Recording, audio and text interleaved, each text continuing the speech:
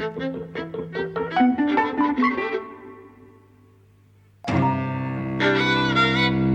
and welcome to Eavesdropping at the Movies. I'm Mike. And I'm Jose. And we're going to talk about Climax. Yes. The new film from Gaspar Noé. Yes. Which I didn't even know he was making a new film. First I'd heard of it was basically today when you told me it was on.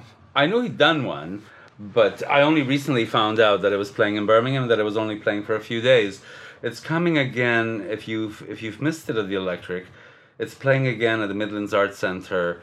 November the 15th. November the 15th, yes. It's a kind of a horror, trippy, but not maybe in the way you might expect from him if you've seen like Enter the Void. You know, it's not. I was expecting kind of psychedelia from it, which is not what it is. But there is a kind of trippiness to it. And it's about dance and music, and kind of youth and sex and violence and all the things that he's really interested in. It stars Sofia Boutella, primarily. My love. Who's wonderful. We saw her in Hotel Artemis Recently, but I've seen her in great. a whole bunch of things, actually. She's my favorite actress of the moment, I think. But to say it stars her is, you know, I mean, She's one of the people in the film. it's an ensemble piece, but she's the one you might recognise. I don't know that you know any of the others. She's the only name I recognise anyway. Yeah, I don't know if the others might be... French stars. Well, no, I was going to say, I think they might really be dancers who have been chosen for their ability to dance and then used as actors. Do you know what I mean? That could be. But I don't know.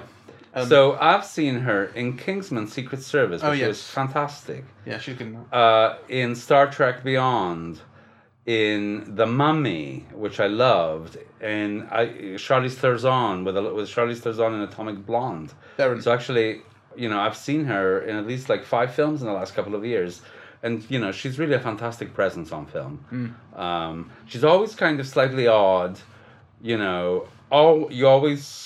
She always plays a villainous character, or mostly plays a villainous character, somebody with an edge, somebody who could do you harm, whilst looking very sleek and, you know, beautiful is the wrong word, but feline, yeah. She's very sexy, yeah. Yeah. It's not quite the case in this that you suspect that she might do someone harm, but she's got certainly strength to her. She's constantly kind of putting off the advances of this slaggy guy who claims to have had sex with her and wants to again or for the first time. It's not clear. The kind of one-line pitch for this film, actually this is what I told Matt earlier, and he was like, that's exactly a Gaspar Noé film, is there's a party happening and someone has spiked the sangria. Yes. Like, in one line, you kind of get an image of what this film is going to be. And it doesn't quite add up to what you think. Like I say, I was expecting psychedelia out of that, psychedelic kind of imagery, like I'd seen in Enter the Void, which is not what you get here. But nonetheless, there's a kind of, there's a spiralling psychosis that happens. And the imagery is very much like... Irreversible. Irreversible, yes. Yeah, absolutely. It's much more like that than it is Enter the Void. But that is, without spoilers, that is the kind of very basic idea of the film. We can't really say much more without going into details because everything is tied up in how images are conveyed and exactly what you're seeing, and so I don't really want to say anything else before we get into spoiler territory. Okay. So now spoilers. Okay. It's about a group of dancers who have only recently really got to know each other. The film opens on their kind of audition tapes, talking to the camera and talking to a couple of interviewers about you know, what it's right like the start of Cold War, you know, why they want to join this it's like a troop, why they want to dance and where they come from and what do they want to do with their lives, and you kind of hear the desires and the hopes and the dreams and the backgrounds of these various people. There's a little bit more than that. So just visually, what you're seeing is this TV surrounded by videos and books, right? And the books include, like, you know, Buñuel's autobiography, the films of Suspiria, and so kind of, you know, the books and certainly the films suggest a kind of headspacey, trippy aspect. Horror-y, so, and the questions that are asked are also, I think, very telling. So, you know, why, or, you know, how far would you be prepared to go? Right? Yes. I think there's something kind of pointed about it, really. It sets up a kind of a thing. So on the one hand, they're dancers, they're people who are working with their bodies. You get a little bit of their history, right? Are your parents supportive or are they not supportive? Yeah. And also this thing of, what do they dance? How far are they prepared to go? And, kind of what is their dream in a way, right? So I thought that was all kind of very interesting. And the people that you see in the interview are the people that you then see, giving this performance. Right? Yeah. So these are the people who've become part of this troupe. So the film opens directly on this image of it's a white screen. And you realise it's snow as this girl staggers kind of down into the frame, and she's clutching her stomach. And this is the girl who is later on in the film stabbed herself. Okay, right. Then we get this television amidst these books and videos, because many of them look VHSs. Well, the film tells you it's based on a true story from 1996. So I think it's also setting itself around then too, which is why this is all VHS and a full frame screen. Okay, how interesting! I didn't get that. Yeah. I didn't get the period. So that's interesting. I wonder what the significance of the period is. I don't know, because it says at the start, this is one of the things with Noé and his use of credits. In Irreversible, the whole thing in that film was it's backwards, and the film starts off with the closing credits. And in this film, it starts off. In this film, it starts off with that, except they're scrolling the right way. But you think, is he doing it backwards again? Because clearly, whatever's happened to this girl has happened. Yes. Like you're going to see what has happened. Yes. And then the film, the text that comes up says, the film you have just seen was based on a true story from 1996. So you kind of think, is he doing it backwards? And it turns out he's not. That is a sort of a flash forward, as it were, from the end of the film. But he does all the credits. But I like that thing about him. I like that he goes, like, people don't like to sit through credits. So what I'll do is I'll make them sit through the credits at the start. Yeah. Everyone can get their due who worked on the film. Well, there's more than that, actually. And all of that stuff was very interesting.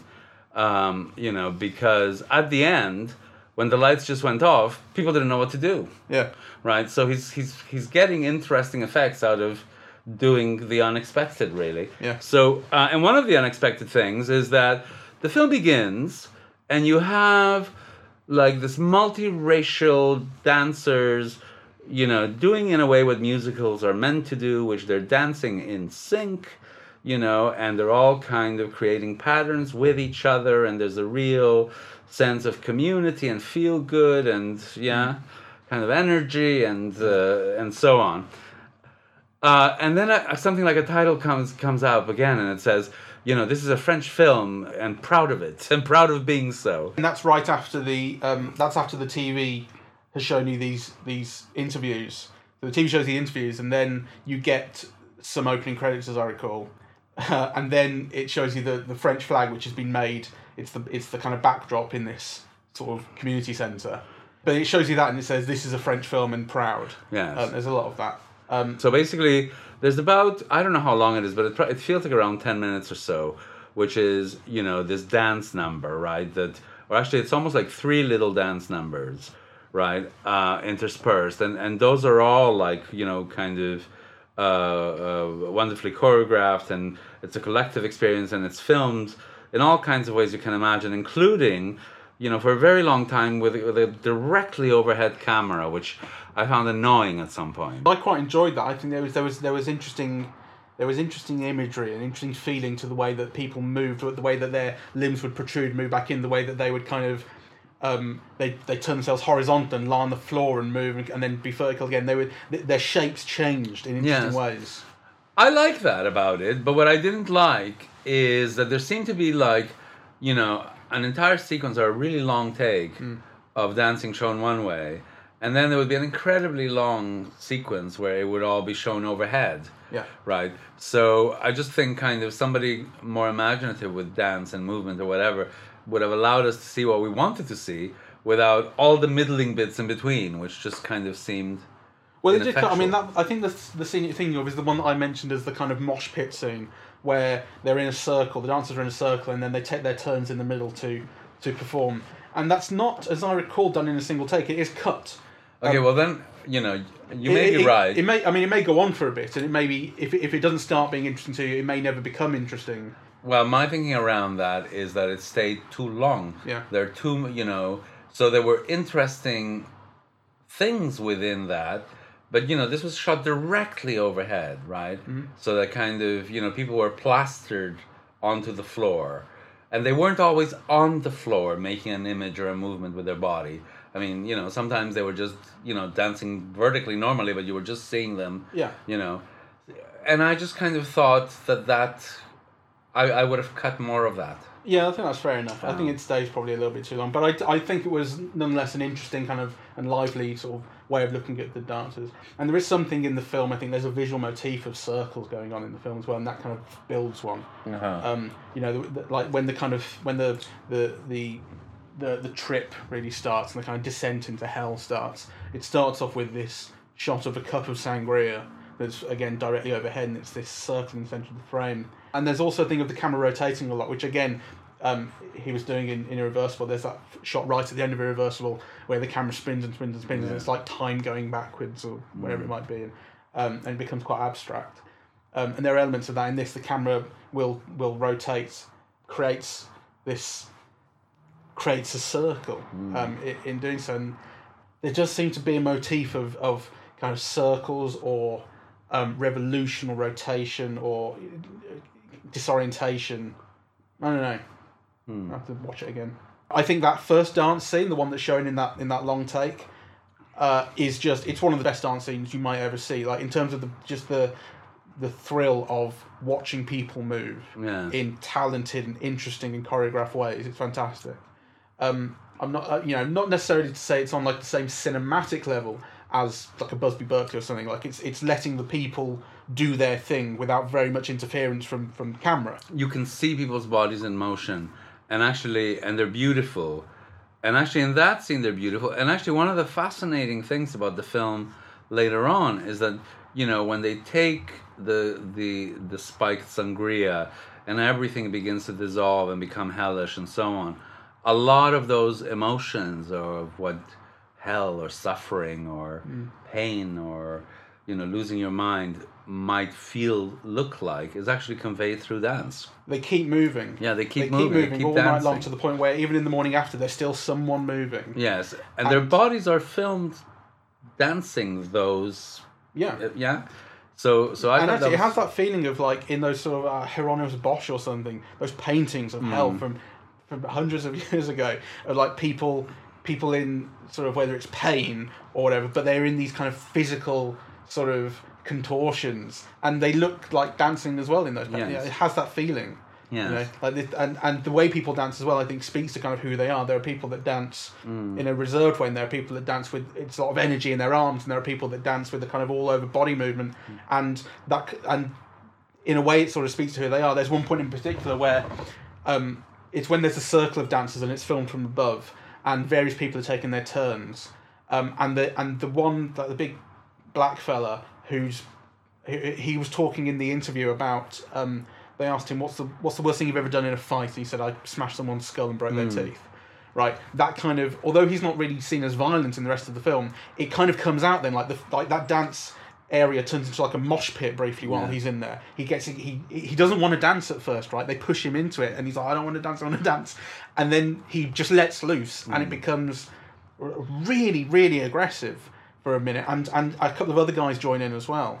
And it's like there's this visceral expression in that moment. It seemed interesting to me that there were many, many references through the dancing, not through the music, to voguing, and Madonna, and what's the film?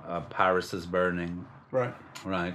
So that type of, subcultural, marginalized, outsider, American underclass dancing, right? And the hip hop is part of that, but also the whole other gay subcultural thing of drag queens and houses and voguing is also kind of conveyed through the dancing, and it's just interesting. And also, there's a dream of America in the film, isn't there?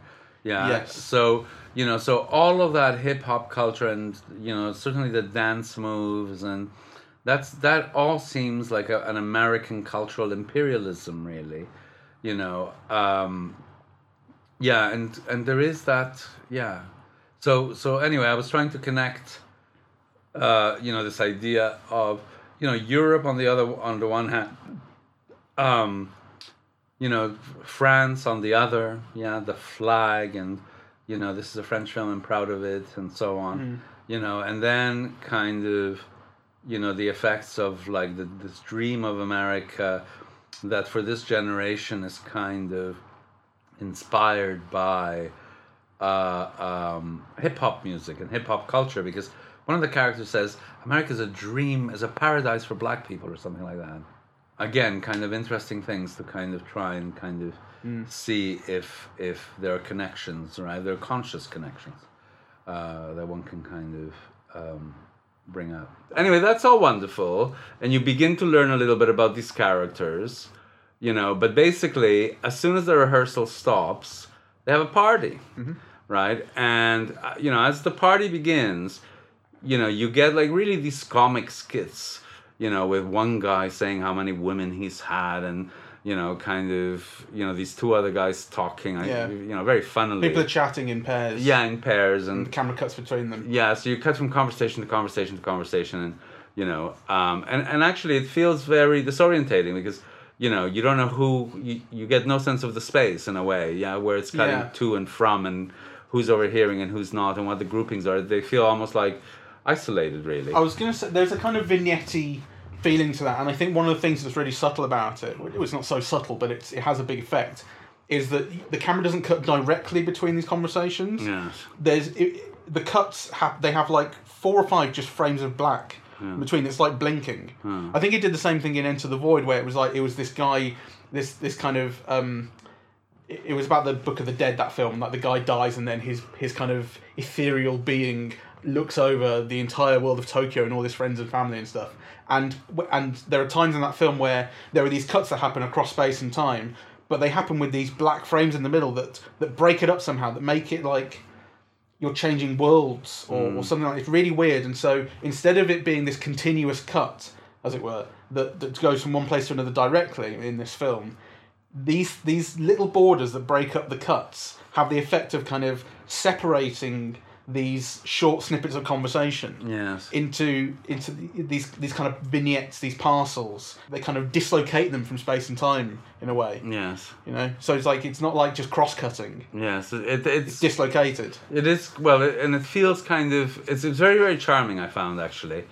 But it does feel it felt slightly odd. I kind of, I couldn't quite put my finger on why. So, what you're saying might have something to do with it. I also thought that, not anchoring the scene in any kind of visual geography that you could then connect the other bits to, kind of made it feel slightly... These are just 2 shots. Yeah. You get some sense, like people will kind of look over their shoulder at someone else they're clearly talking about, but the scene is not about giving you a sense of the space at all. Yes. So anyway, that kind of works. I mean, that works at kind of familiarizing yourself with all of these disparate people. And I think basically kind of, what happens is that as the party progresses, things begin to go wrong, basically. So, what had been a kind of, this idea of an ideal multicultural France, where actually kind of, not only multicultural, but also multiracial. Right, so there's people from Germany and so on, but also there's Algerian immigrants and African immigrants living in France and so on, right? And you get this idea of, this is contemporary France and it's multiracial and multicultural. Anyway, and then the Kool-Aid gets spiked, or the sangria gets spiked, right? And then everything begins to go wrong, and basically what happens is, you're back in a Gaspar Noé hell, and you say, why do I bother with his films? They're going to be like this, right? And they really are kind of so unpleasant to sit through. You think, why is he showing you this? What view of the world, does this guy have? What is he trying to accomplish by kind of showing you these things, really? Well, I mean, I didn't have that reaction. I didn't have the reaction of hating it, if that's what you did. No, I didn't. No, hated is too strong. But I did think, like some things, like the kick in the pregnant woman's stomach. Yeah, you had a little odd scream at that. Yes, I did. I mean, why do you need to do that? Why can't you present a vision of hell without, showing, without that, really? Well, because I guess that kind of death and violence to that extreme is, what would hell be without it? I agree, it's harsh as hell, but I mean, harsh as fuck, but, it reminded me of Do the Right Thing, Spike Lee, which was, if you remember that film, was, it's kind of plotless, right? It's about the kind of one day, that film was about one day in New York, is it Brooklyn? It must be. Yes, it was Brooklyn. Where, these various characters are interacting in their daily lives, walking around, talking to each other, interacting, and the characters kind of, clashing and whatever it is. And the heat, there's a heat wave, and the day builds up, these tensions grow and grow and grow, and eventually it explode into violence. Now it's not quite the same. I don't think the tensions raise as much, and obviously there is this direct impact on what's happening, which is the LSD and the sangria that everyone's drunk without realising it. But I think the effect is intended to be kind of similar. The way that things can bubble over and explode. I think probably to less of a kind of useful or meaningful end in this. It feels like it's saying less. I know, but for effect. What I mean by Gaspar Noé's particular hell is, Gaspar Noé doesn't seem to ever conceptualize or conceive that actually you could have a good trip. So I mean, here are all these people with the sangria that's spiked. You think at least for half of them, it should have turned out great. They should have lost their inhibitions and fucked whoever they wanted that they would have been afraid to before.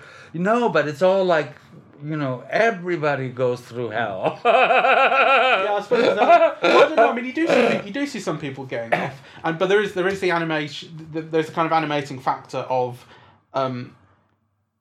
Someone has spiked the sangria, and immediately there's a kind of witch hunt about it. Community dissolves at that point, right? Yeah. So, and that's right at the start of the trip, really. Yeah. So immediately after the dance sequences, all that was conveyed by those dance sequences falls apart.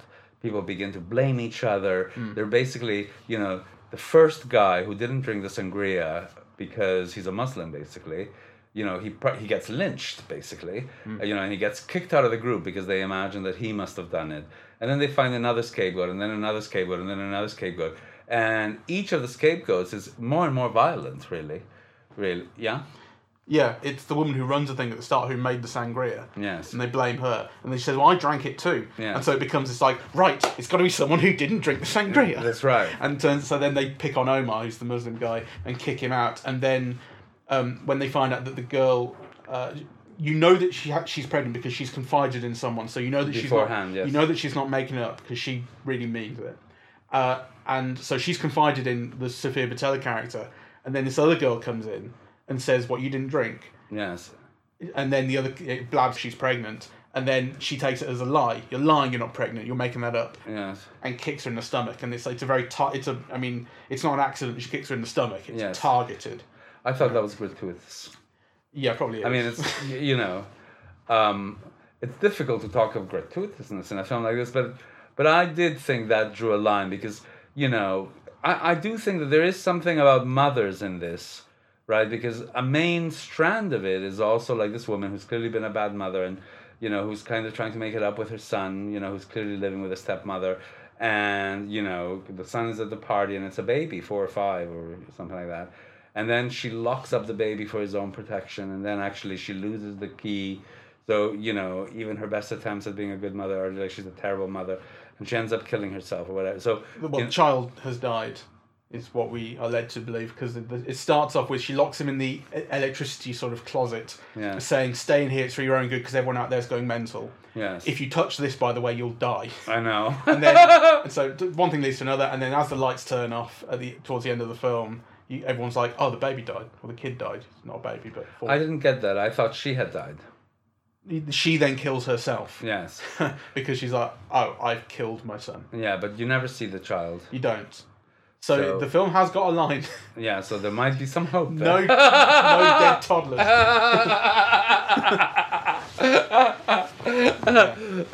So, yeah, I mean, he's definitely a filmmaker who makes me wince, really. And I do wonder, like, why I keep going to see his films. Yeah, kind of, what do you learn from it, or what experience do you get from it? That you feel you must go and see them, because actually certainly his experimentations with form here I think are I don't think they're anything special really. We've come to expect them from him. Well, these are things he has done before. Yeah, that's the problem. I mean, there was one thing, originality. One thing that I saw that I hadn't noticed before and that I found quite beautiful was at the very end when the police come in. And actually, I imagine it's been shot normally, but it's been printed upside down. Or he may just have held the camera upside down. Or he might have held the camera upside down. But anyway, it's the same effect. And there's something almost ethereal or magical where people look like they're hanging from the ceiling. I don't know. I wonder if there's more than just actually showing the film upside down, because it's a very eerie experience. Yeah, it has an eeriness to it. But actually, I found quite beautiful. It really makes you look at the space. Yeah, I agree. And also, I think just before that, when the kind of final orgy / sort of violence scene, the climax, as it were, is shown in the same way, but that's all much more close up and much more aggressively. Yes. So you don't get a kind of sense of beauty really. But nonetheless, actually, you see very little. It's just like it starts to really chop things up.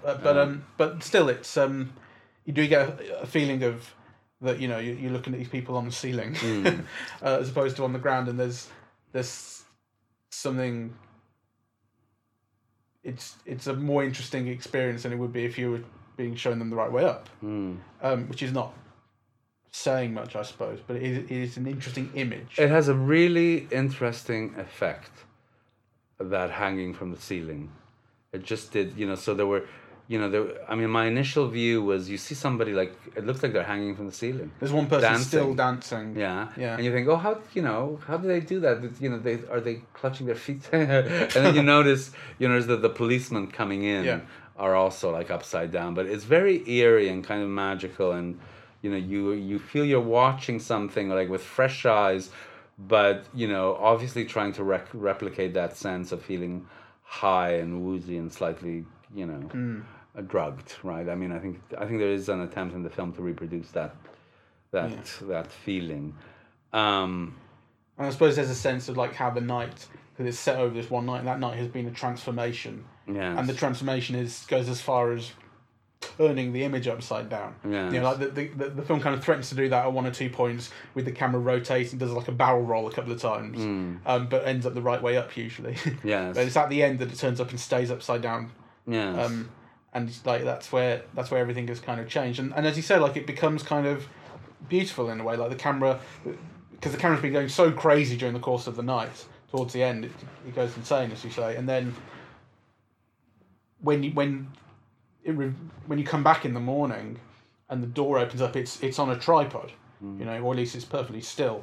I don't know if it then moves again. I can't remember, but it's even though it's upside down, the shot is centered on the door in the corner and the light streaming in, and so there's composure and beauty in that shot. It's not just about being crazy as it was the night before. So what do you think Gaspar Noé is trying to convey? What are his themes? Well, I think there has to be something. This is again while I was thinking about Do the Right Thing. There is something about the kind of racial makeup of the group, and the breakdown of, as you pointed out, this kind of ideal sort of. I don't think it's never made explicit that we're getting together a group of people from different races and backgrounds, but that's clearly the implication, I think. Yes, but actually, there's something very interesting about it, because there is a villain to this piece. Yeah. Right. So during the interviews, there's this German woman who says the culture and so on there is wonderful, but there was just too many drugs. And people are even putting LSD in their eyelids now, and I just had to get away from that. Yeah. And then it turns out that at the end of the film, she's the one who's kind of she's the one who is actually, turns out she didn't get away from it at all, and she is putting LSD in her eyes. Yeah, so she's, so she spiked the sangria. So actually, it's very significant that this kind of blonde Aryan goddess, who is really like, this blonde Amazon. She's, one of the tallest people in the group, and she's the whitest person and the blondest person in the group. It is kind of interesting that she's the one who is kind of, Go on. Well, because, Germany is the leading power in Europe. It is kind of the central economy. It's got kind of great power. Berlin, I think, is the cultural capital of Europe. It's not London. Right. So, I think it would be interesting to make that a villain in, this piece, something that destroys this multicultural, multiracial ideal of France. Mm. There are things about the film that feel cheap. Like? Well, I would start with actually the books and DVDs, the books and videos on each side of the telly in that opening sequence. Uh-huh. I think they're not really. It's like name dropping. Like, this film's going to be like Eraserhead. This film's going to be like Suspiria. This film's going to be like Schizophrenia. Like, well, no, because there's too much around it. I just thought that was interesting. He is framing the film for us.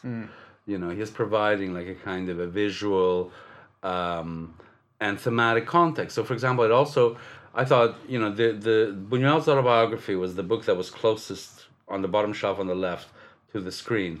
And I thought it was interesting because, he made this film in 1960, which I can't remember the name of now, but it's this Mexican film where, everybody goes to a party in one room and then they can't get out. Okay.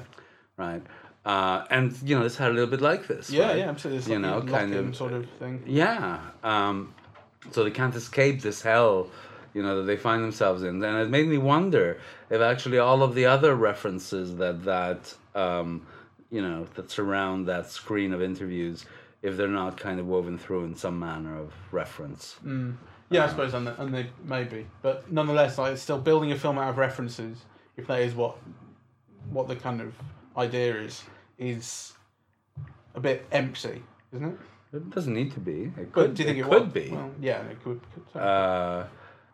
So we talked about Buñuel's Exterminating Angel, but another kind of clear reference point is Pasolini's Salo. Yeah, which is referenced in the videotapes on the side of the screen. Right, okay. Yeah. But I think, my argument against... When I saw Salo, and actually I had one moment where I was literally ill. I had to get out of the cinema, and then I was sick, and then I went back in to watch the end of it. But it kind of, when we got to... It was the Circle of Blood, I think, that, made me run out and vomit.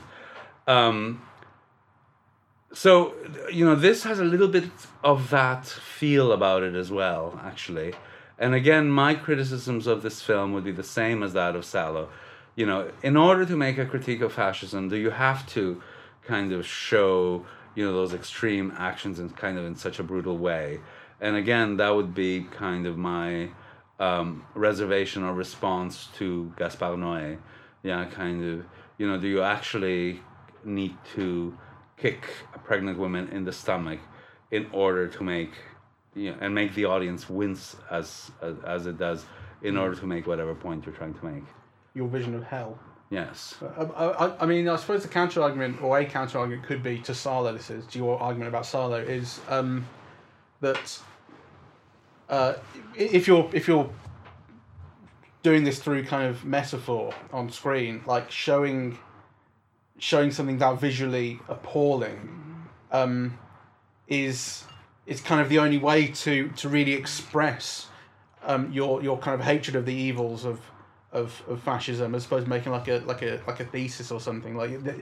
The kind of visceral ugliness of it is that's the power of cinema, isn't it? That's why you would use a cinematic medium. It's true, and I mean, I think there's another thing, which is, we now see almost on a daily basis many, many, many, many worse things than Salo shows.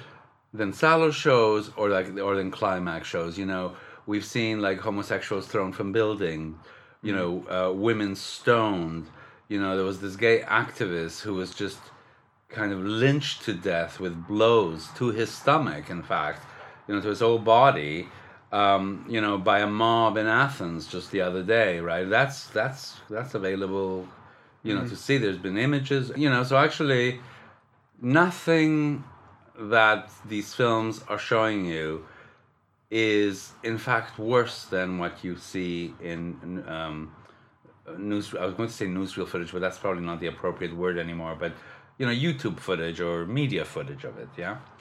You've seen it visualized, but there is something about the power of cinema, about being in the dark and actually kind of seeing with other people, that I think it has a particular force. I mean, this felt very strong. And having it kind of presented and structured for you and played for you. If that's what it could be a documentary as well. And playing you with it. Yeah. It's not quite as simple as we see worse things like this. Obviously when you see something kind of that horrific and it's real footage from real life, then it is awful. But the idea of it being built for you for a different purpose on screen, for entertainment amongst other things perhaps, that is powerful, and that's not something that news footage can convey. No, because it's not for entertainment. Well, I mean, the argument over whether it's entertainment or not, that's another one, but it's not entertainment in the same way, at least. Yeah. Whether you kind of get a visceral thrill out of it, that's a different question. Yes, I mean, your emotions and your response is almost kind of being incited or elicited, in some ways choreographed by someone, right? And so they have kind of ethical and moral responsibilities toward that process, and I'm not sure that Gaspar Noé knows what the boundaries are upon occasion. I'm very glad we saw the film, and I do find it interesting, and I think actually it's kind of, it'll be one of those films that'll give us a lot to think about. I never find Gaspar Noé's films enjoyable, ever. I always find them excruciating to watch. Right. They're physically excruciating to watch. They're painful for me to watch. And then what happens is that I find they do kind of enrich and enhance my thinking, about cinema in general, and kind of in other ideas, but I've never found them pleasurable. Extremely unpleasurable. Have you seen Love? No. Which was 2015, I think. No. So I haven't seen that one, and that is the one that he was supposed to be making. I think that was in 3D, and it was supposed to be like erotic, beautiful. I haven't seen that one. So that's the kind of one where it's like the absolute opposite of what you might expect. Okay, well, I think big it's on gap Netflix. Then for me. Exactly, and for me as well. I think it's on Netflix. So I don't think I can watch this type of film on TV or on Netflix, because I would have turned it off after they spiked the sangria. But Love might be. Yes. Love might be a film you can stick with. And that's the one I'm saying is on Netflix, I think. There was this whole thing about Pauline Kael only watching a film once and whatever. Because I think, and to me, that philosophy made sense for then, in a way. Because, kind of, most viewers, you only saw the film once, right? And kind of, and so, a whole film was designed and built around the experience of people watching the film once, right? But actually, that's no longer true. I think filmmakers make films nowadays with the idea that it is on digital, it is on DVD, it is that you'll be able to look at it back and forth and kind of look at particular scenes over and over again and so on, right? So I think for me, kind of a first viewing is always exploratory in a sense, kind of, and I can't blame this film for not making itself clear making those me links for you immediately. Yes, because I think we have a different way of viewing now. So but all I can say at this moment is that I couldn't put it together. It just didn't register for me in a way that I could make sense of it. Though I understood that there is a sense to be made of it. Right now, I actually don't want to watch it again to find out. Which is the other. It's the other thing that I think, maybe filmmakers don't pay enough attention to. So yes, you can watch it 5 times and get a different sense of it. But will you want to? Yeah, I suppose there's an element of that. Although it's only an hour and a half long.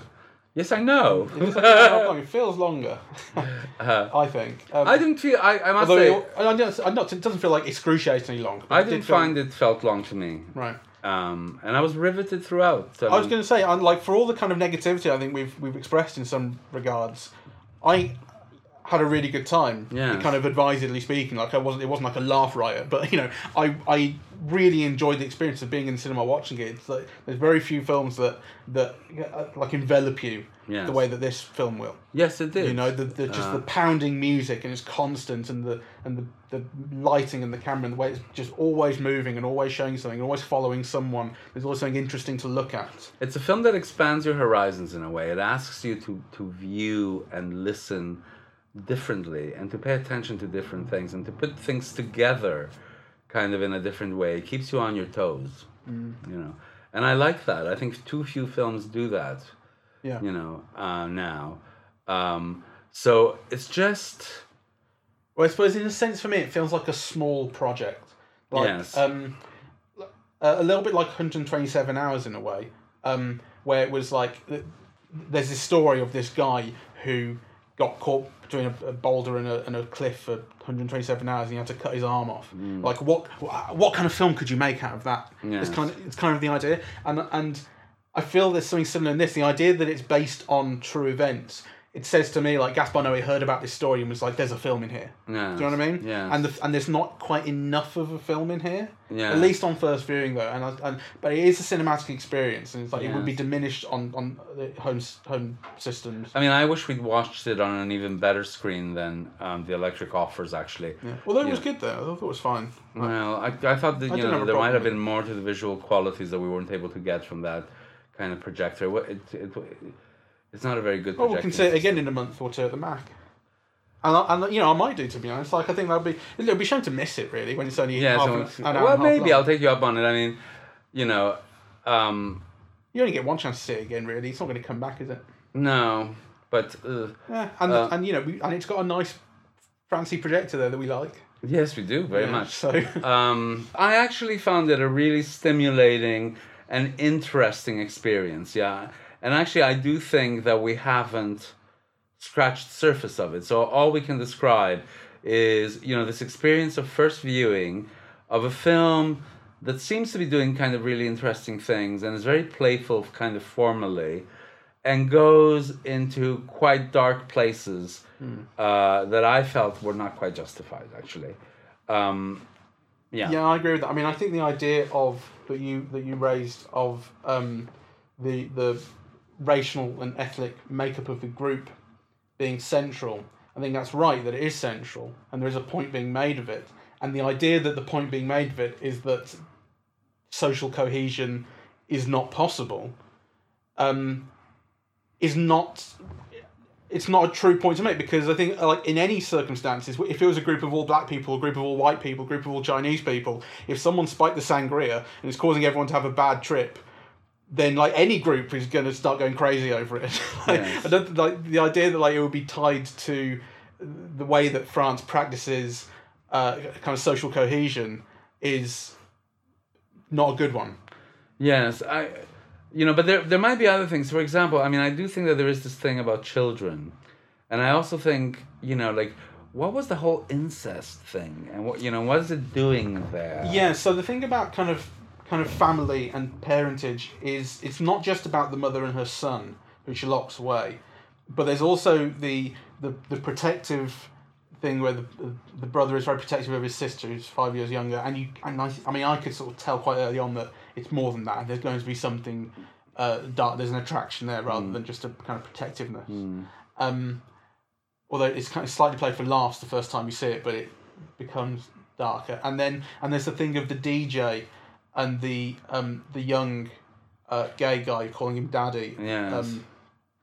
Everyone calls him daddy, but he particularly calls him daddy, and they have there is a kind of paternal relationship. Yeah. But again, they sleep together, or you see them having had. Though at some point, you see them in bed together hugging, because actually there's this bit of dialogue with the DJ where he says, you might lose your virginity today. Yeah, exactly. So and then like the morning after, when you kind of pick up on the various people and you see where they are, those two are in bed together. Yes. Asleep.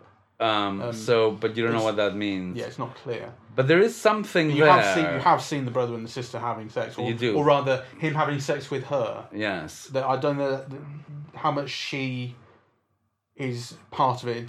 I don't quite remember. Yeah. I think she was kind of. It's suggested to me that she is reciprocating. Oh, I didn't get that feeling at all. Not the scene where they're on the floor, but the scene where they're in the kind of one of the rooms and they're on the side. Like she seems to be into it then. Yeah. They're walked in on by the other guy. Yeah, I know. I didn't get. I got the feeling she was doing it. Right. But whether she was into doing it, I didn't. Sure. Okay. I didn't get. There's a distinction there. Anyway, I just kind of. I feel like darkness for darkness' sake. Yes, it feels like one of those American Gothic, Southern Gothic things. Where there's just like kind of too many variances in the stew. Really, I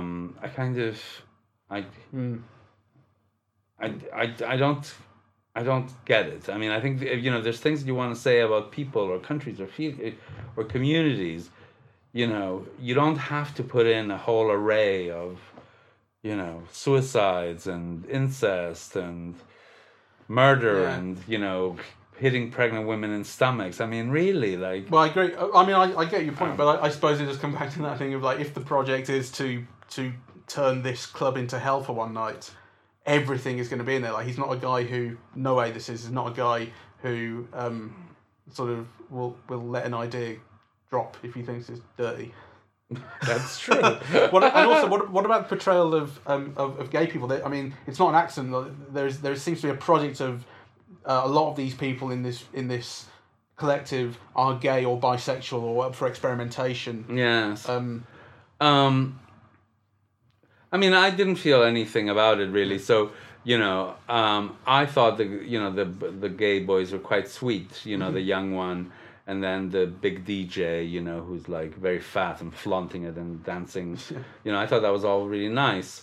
The lesbian stuff, I thought was maybe less successful. So, well, it's exhausting, isn't it? It's really exhausting, and it's only 19 minutes long. So, well, kind of let's leave it here and maybe come back again when it plays to the max. So, overall impression on first viewing. It's definitely worth seeing. It's mad. It's a little bit like Do the Right Thing crossed with Mother. Crossed with Mother, crossed with the Exterminating Angel. Crossed with the Irreversible as well. Yes. It's that area. It's a stew of sort of darknesses and madnesses and there's a kind of, in a way, like seeing it is like a joyful release of darkness. You get to go into the cinema and see all this mad stuff happening, and then you get to go home and be clean. I want to say though, I agree with Mike, but I just want to add how riveting it is. So for example, Mike told off this guy after we came out of the screening for having had his phone on for the the last 5 minutes of the film, and I didn't even notice. I was like so enraptured, just by what was happening on screen. I mean, I did turn away. I always do. Like there were moments of violence where I turn, like I just can't see.